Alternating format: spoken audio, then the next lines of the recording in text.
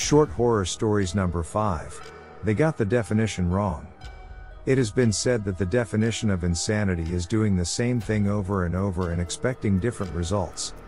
I understand the sentiment behind the saying, but it's wrong.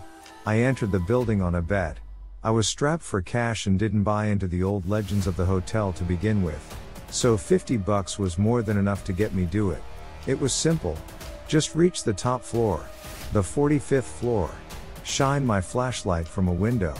The hotel was old and broken, including the elevator, so that meant hiking up the stairs. So up the stairs I went.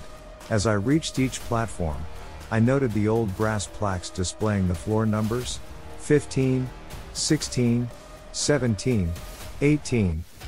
I felt a little tired as I crept higher. But so far, no ghosts, no cannibals, no demons, piece of cake.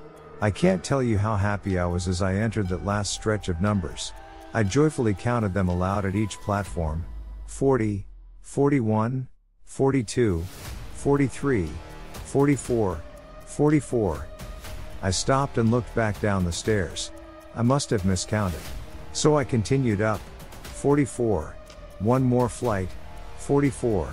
And then down 10 flights. 44. 15 flights. 44. And so it's been for as long as I can remember. So really, insanity isn't doing something repeatedly and expecting different results. It's knowing that the results will never ever change. That each door leads to the same staircase. To the same number. It's realizing you no longer fall asleep. It's not knowing whether you've been running for days or weeks or years.